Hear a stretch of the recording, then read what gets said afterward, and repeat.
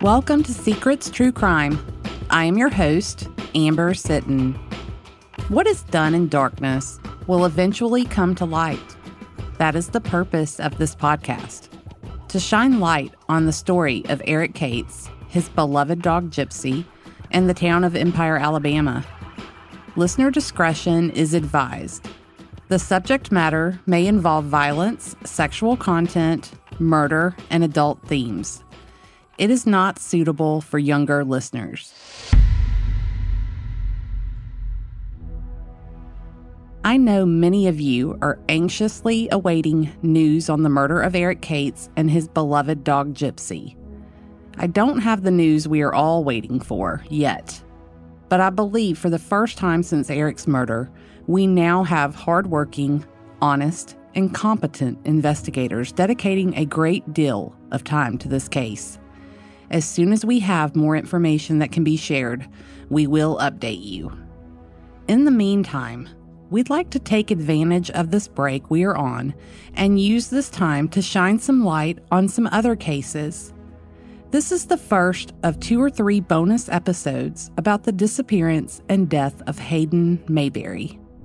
26-year-old Hayden was last seen at the manufactured home he was staying at on Pine Drive in the Boldo community of Walker County, Alabama, on November 19, 2019. The story told is Hayden was last seen walking out the back door of the home and into the woods.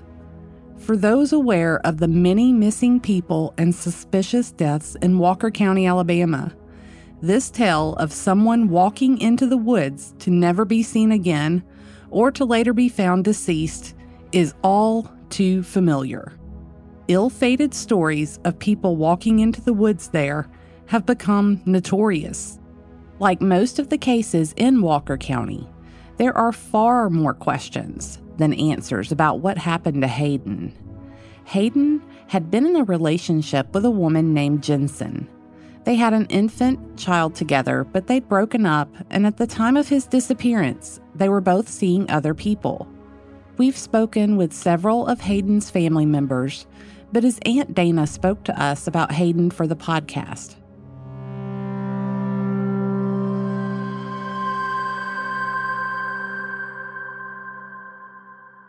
Hayden was the first grandson out of the first 4 grandkids that were born within a 2-year span. So he was the only boy that always wanted to play with the girls. At times that didn't work out too well because, he was your typical boy.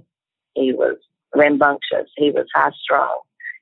All he wanted to do was have their attention and play. And he loved them, and they loved him too. But, you know how children are sometimes when they don't want the little boy playing with them. But Hayden, he was full of energy, a lot of energy. I remember a time we took them camping and at the lake, and we had a pretty good sized campfire. And that kid ran around that campfire, it seemed like, for hours, just entertaining himself and playing. He was a character. And if little Braden has any energy like his daddy, Jensen's going to have her work cut out for her. But Hayden, he was a loving kid. Early on, we just knew he was just going to be the ladies' man because any females he saw, pretty women, he made a beeline just to talk and flirt. When he learned how to wink, he'd wink at them, and they ate that up, and he loved the attention. He even went through a phase where he would go up to them and nod his head back and say, "How you doing?" Because that time they loved to watch the TV show Friends. Yes, he got that from Joey off that show. He was just your typical kid. He was loving. He had a kind heart. I remember the first time I had met Jensen. It was during the holidays at my parents' house, and I was back in one of the bedrooms wrapping some gifts, and he brought Jensen through and just showing her around. And I remember him looking at me, and he just, out of nowhere, he said, "Isn't she beautiful?" And I thought, "You're just a little mushy romantic." That was Hayden. That's how he was. He was a little Casanova, and he didn't meet a stranger. He would talk to anybody. He didn't care who you were, what walks of life you came from. He looked at everybody the same, and he was friendly. And, he was loved. You could tell that, at his memorial. The chapel was full. It was full. People there that, he had met through the years and loved him.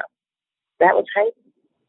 Him and his cousins, they started having children around the same time. And Jensen, he found out Jensen was pregnant with Braden, and a couple of the girls, they were also pregnant. So he was really excited about being a father. He loved Braden when he was born. He doted over him, and he was excited. I mean, he would bring him around, bring him to mothers. He would go down to Jensen's and at her grandmother's and Oakland and watch him and visit. And, like Jensen has said before, he would call. He would make sure and call and check on that baby, daily. And he was excited about being a new father. And it saddens me that he's no longer here to be with us and Braden as he grows up. I spoke with Jensen, and she told me this about Hayden. He was funny, and he had a crazy personality, but he was so loving. He would give anybody the shirt off his back. And he was a good dad. Hayden also struggled with addiction issues, but according to many who knew him, things changed when Hayden became a father. He was fighting his addiction to stay clean and to be the father his son needed him to be, and he was seeking help to stay on track from a treatment center. I've been told by numerous people who were friends with Hayden that while he still smoked marijuana, he had otherwise given up using drugs. I asked Jensen how she thought Hayden was doing in his quest to stay clean. He was clean usually if me and him were together. But as soon as we broke up, he would relapse. But I thought the whole time we had been broke up the last time, he was clean because of Braden. But then I found out that he wasn't. But I found out that after he had already went missing. What was he using? I'm not sure exactly what he was using then, but I know his drug of choice was heroin. Before his disappearance, Hayden and Jensen had broken up and had both moved on to other relationships. However, Hayden remained a constant presence in his son's life. Hayden was in a relationship with a woman named Naomi Wilcutt. Both Hayden and Naomi were living at the home on Pine Drive in the Boldo area with a woman named Rosa. Rosa, her husband, 2 adult children, Rosa's husband's brother, and quite a few other people all lived in this small home together. Hayden and Naomi had both worked at McDonald's where Rosa was the manager, and it is said that others who often stayed at Rosa's worked at McDonald's too. You will hear more about some of these people in the next episode, and many of these details noted in this episode will be important and expanded upon. On November 19th, the last day Hayden was seen alive, Naomi said that she drove Hayden to apartments where Jensen's grandmother lived.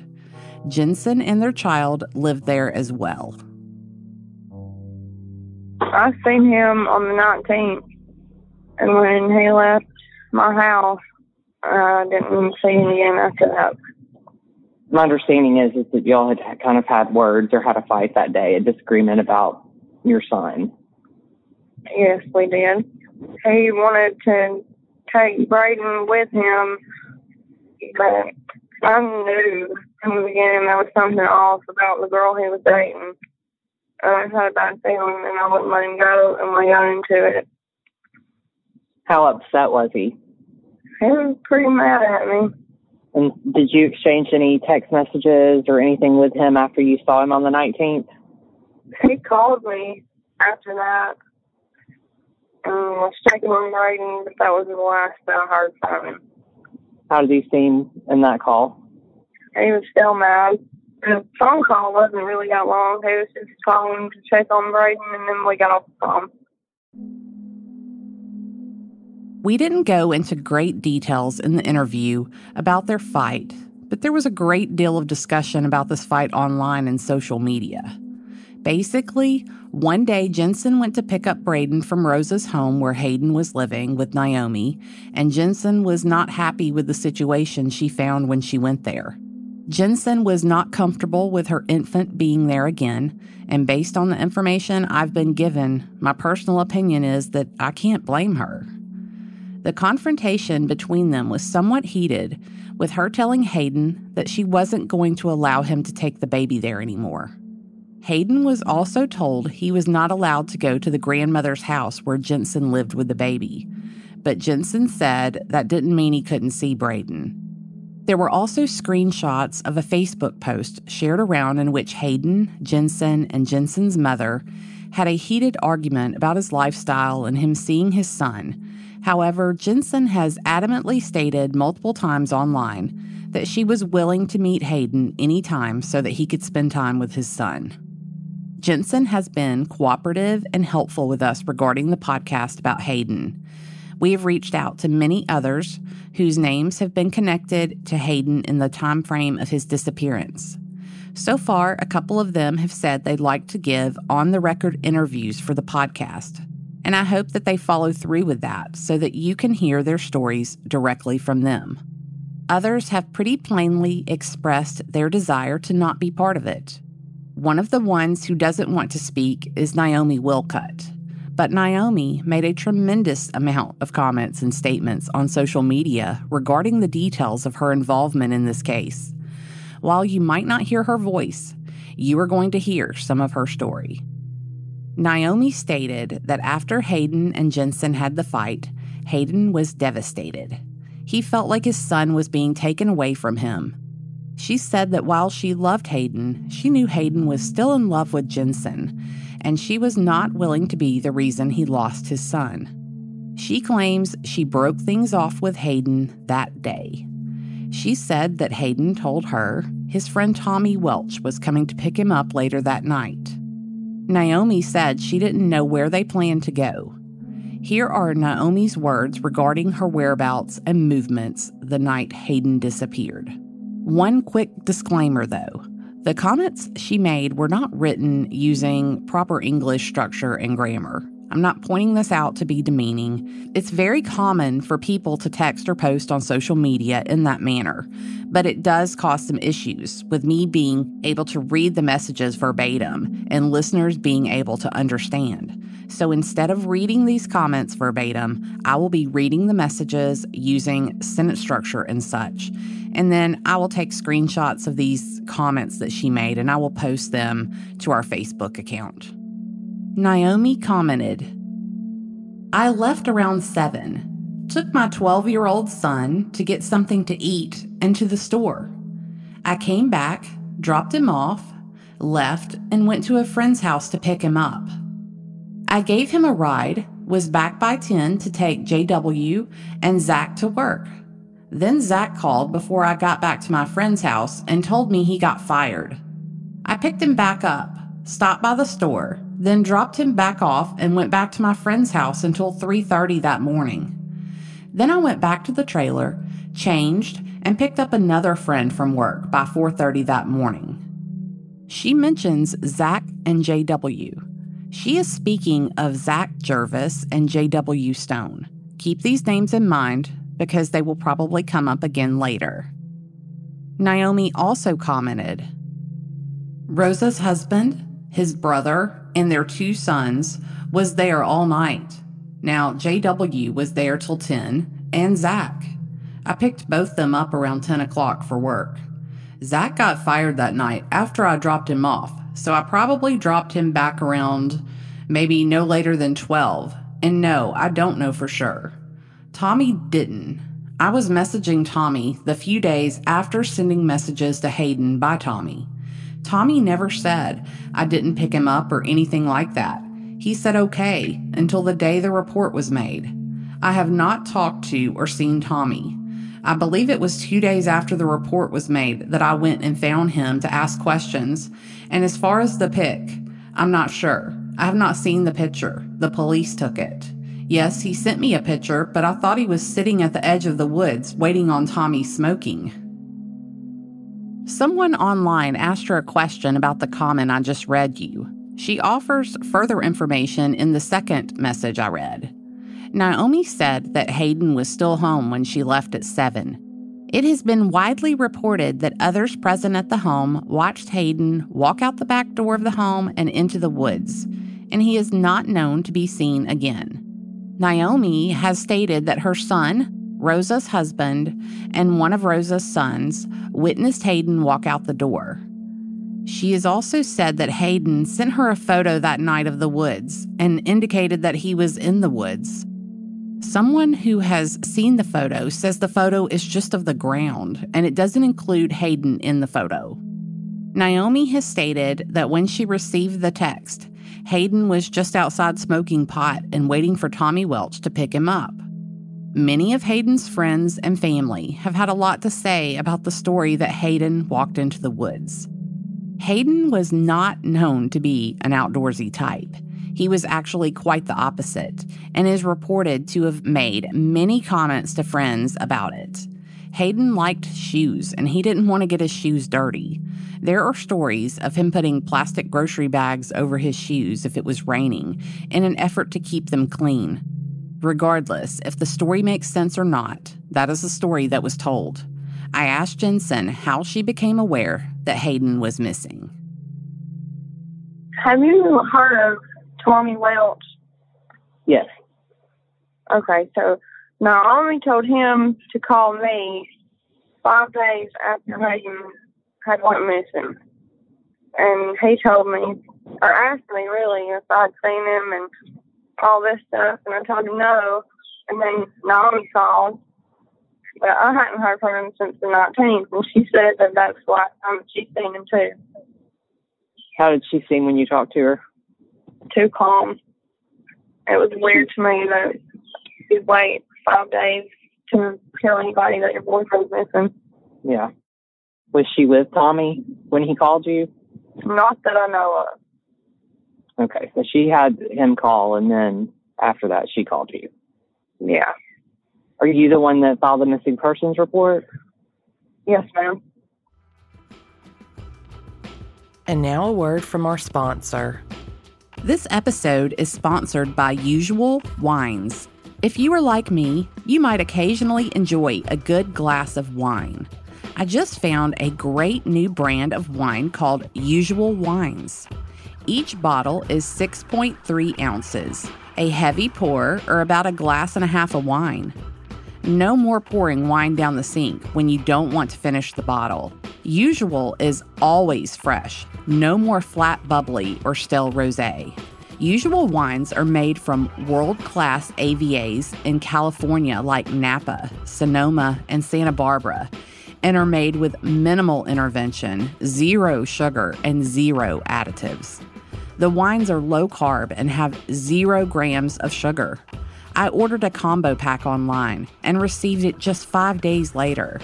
The first thing I noticed is how pretty the bottles are. I couldn't wait to try. I love them all, but my favorite is the red blend. Go check out their website at usualwines.com and use my discount code, SECRETS, for $8 off your first order and try your first glass on us. Okay, back to the episode. I also asked Dana how she and other family members became aware that Hayden was missing. I had walked into work on a Monday morning, and my ex-sister-in-law that works with me greeted me and said, "Have you talked to Hayden?" And I said, "No." She said, "Have you talked to your mother?" I said, "Well, no, not this morning." I said, "What's going on?" And she said, "Well, Jensen has put some stuff on Facebook that she's not heard from Hayden, and it's been since this past week."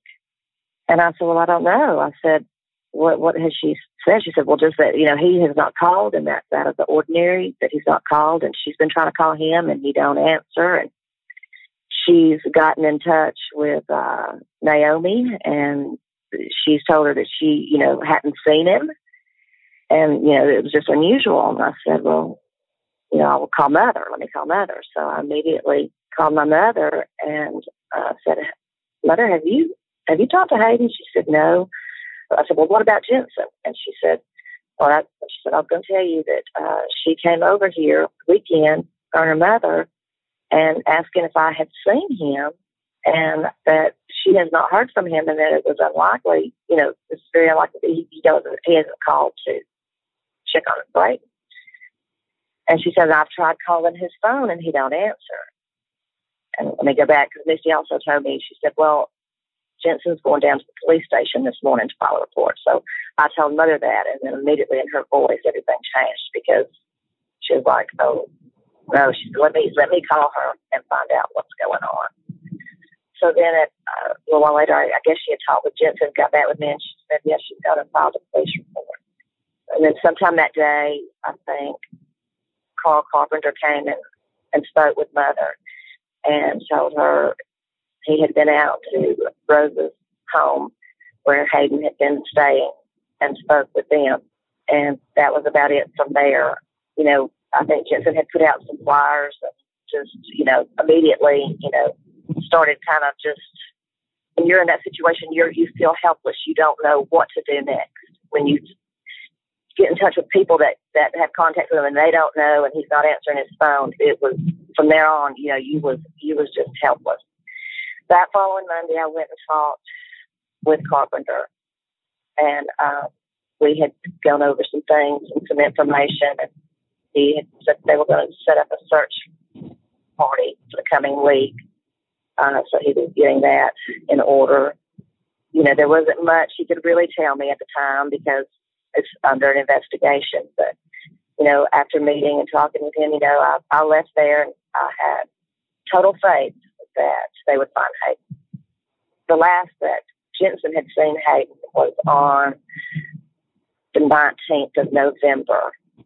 And from what I understand, they had an argument. And then after that, I don't think she had spoke with him. And then it was that following Monday, she had gone down to the police station, and that's when we were finding out everything and filed the report. And within that week, my brother even had gone over to Rosa's home and spoke, I think, with Rosa's husband, and Naomi was there. And there was a little bit of confrontation at first between them. She didn't know who he was, and, that was understandable. And I think he was wanting some of Hayden's belongings. And I think at the time she wasn't willing to hand over anything. She said that she had his glasses, and if I'm not mistaken, his wallet, but she told him that, she would get them to the family, but she never did. And then the following Monday after that, that's when I had gone and spoke with Carpenter, and that's when the investigation was, well underway. And then that's, it went from there. Dana is speaking of investigator Carl Carpenter with the Walker County Sheriff's Office. He was the investigator assigned to this case. I also asked Dana if Naomi ever reached out to anyone in their family. No, when my brother was there, Mother had called his phone, and all she could hear was a little bit of argument or voices, a bit of a tone, and it kind of scared her at first. And then I think my brother put Naomi on Naomi got on the phone together, and which she was cordial and said that she had Hayden's glasses, and if I'm not mistaken, wallet, that she would bring it to her. She would get it to her, give it. But she never did. We never heard from her again. On December 5th, 2019, the Walker County Sheriff's Office held a press conference. They stated that family filed the missing persons report on November 25th, 2019. Investigator Carl Carpenter said that they had conducted a search with cadaver dogs on December 4th. He also noted that they had items that Mr. Mayberry would have a hard time living without, such as his eyeglasses. Investigator Carpenter went on to say that they were going to have a search on the following Saturday to look for Hayden in the area that he was last known to be seen in, and they invited anyone in the general public to come help them search. As I recently re-listened to this press conference, one comment Investigator Carpenter said caught my attention. He said, "We immediately sent an exigent request off to AT&T for his cellular phone records. The results of that request showed that his phone had not been used since the 19th and that, well, it had not been used in the previous 48 hours since the report was made." Based on the date given in the press conference of when the missing persons report was filed, November 25th, it sure sounds like he's saying that Hayden Mayberry's phone was last used 4 days after he was last reported to be seen walking into the woods. Requests for cell phone records must specify the time range, from some beginning point to an end point in time. For exigent requests, they usually range from the time the person was last seen to the time the request is being made. When the report is received from the cell provider, it will show the date, time, and other information from each time the phone is used, be it for a phone call or text message.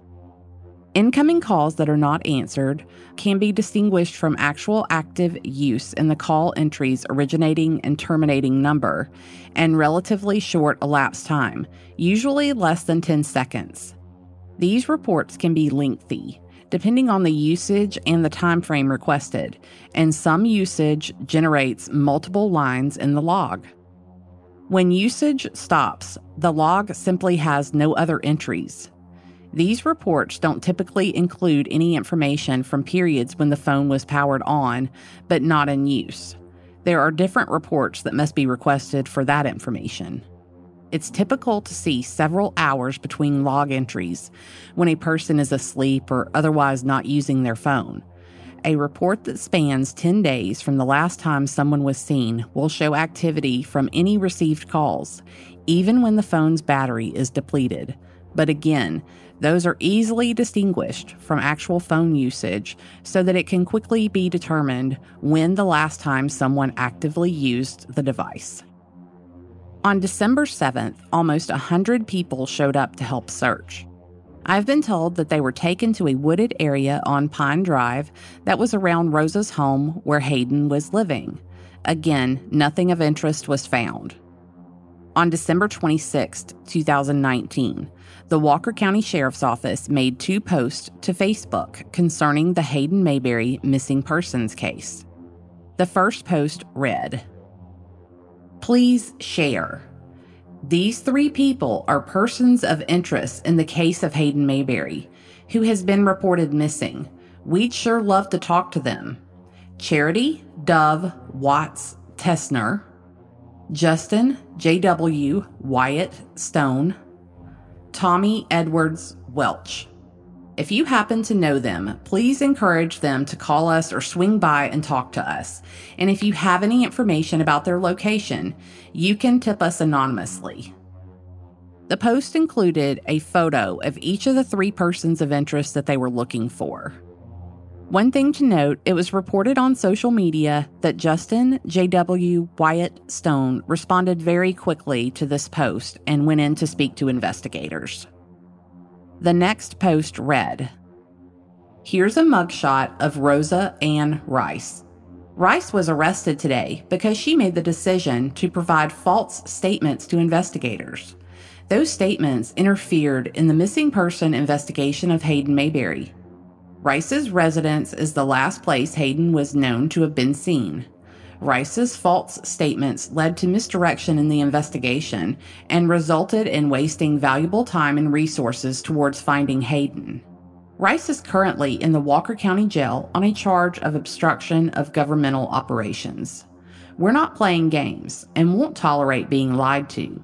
We strive to conduct efficient and thorough investigations, and any impediments to that will be dealt with accordingly." Yes, this is the same Rosa that Hayden Mayberry was living with at the time of his disappearance. As mentioned earlier, Tommy Welch was the man that Naomi claimed was supposed to have picked Hayden up the night he disappeared. JW is one of the men she claimed she gave rides to the night that Hayden went missing. Both of these men were friends or acquaintances of Hayden, and Charity Tessner was Tommy's girlfriend. Join us next time for the second bonus episode about Hayden Mayberry, as we go a little deeper in detail into the persons of interest and other details of the case.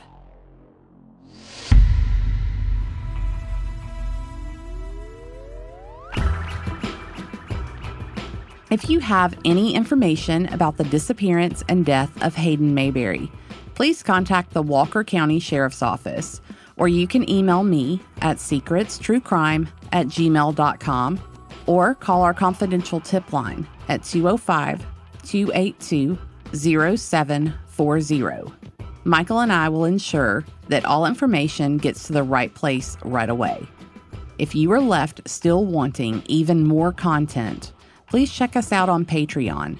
We have it filled with great information about Susan and Evan and Eric and Gypsy.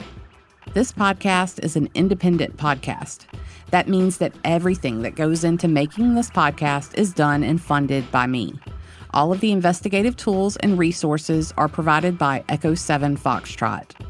The tragedies that we highlight and investigate have had a tremendous impact on the victims' loved ones and friends. We don't burden them with additional expenses to cover their cases. We donate our time and talents because we want to help and hope to find the answers they need that are long overdue. For as little as $5 per month, you can receive exclusive access to members-only photos, videos, early access to episodes, and much, much more. By becoming a patron, you too are helping us help these families. Your support as a patron of Secrets True Crime Podcast helps us cover the expenses associated with producing a high-quality podcast, traveling to conduct field work and interviews, and obtaining the tools and equipment needed to conduct a thorough investigation. In short, your support as a patron allows us to do more for these families. Become a patron of Secrets True Crime Podcast today, and let's solve these cases together. Patreon.com/secretscrime. I'll also post the link on our Facebook page. If you are enjoying this podcast, be sure to follow or subscribe in your podcast player of choice and by giving us a 5-star rating and review in Apple Podcast. I'm active on social media and often share photos of the cases. Follow Secrets True Crime on Facebook, Instagram, and Twitter @SecretsCrime. This episode was co-written by me and Michael Fleming. The audio production for this episode is by Kane Power at precisionpodcasting.com.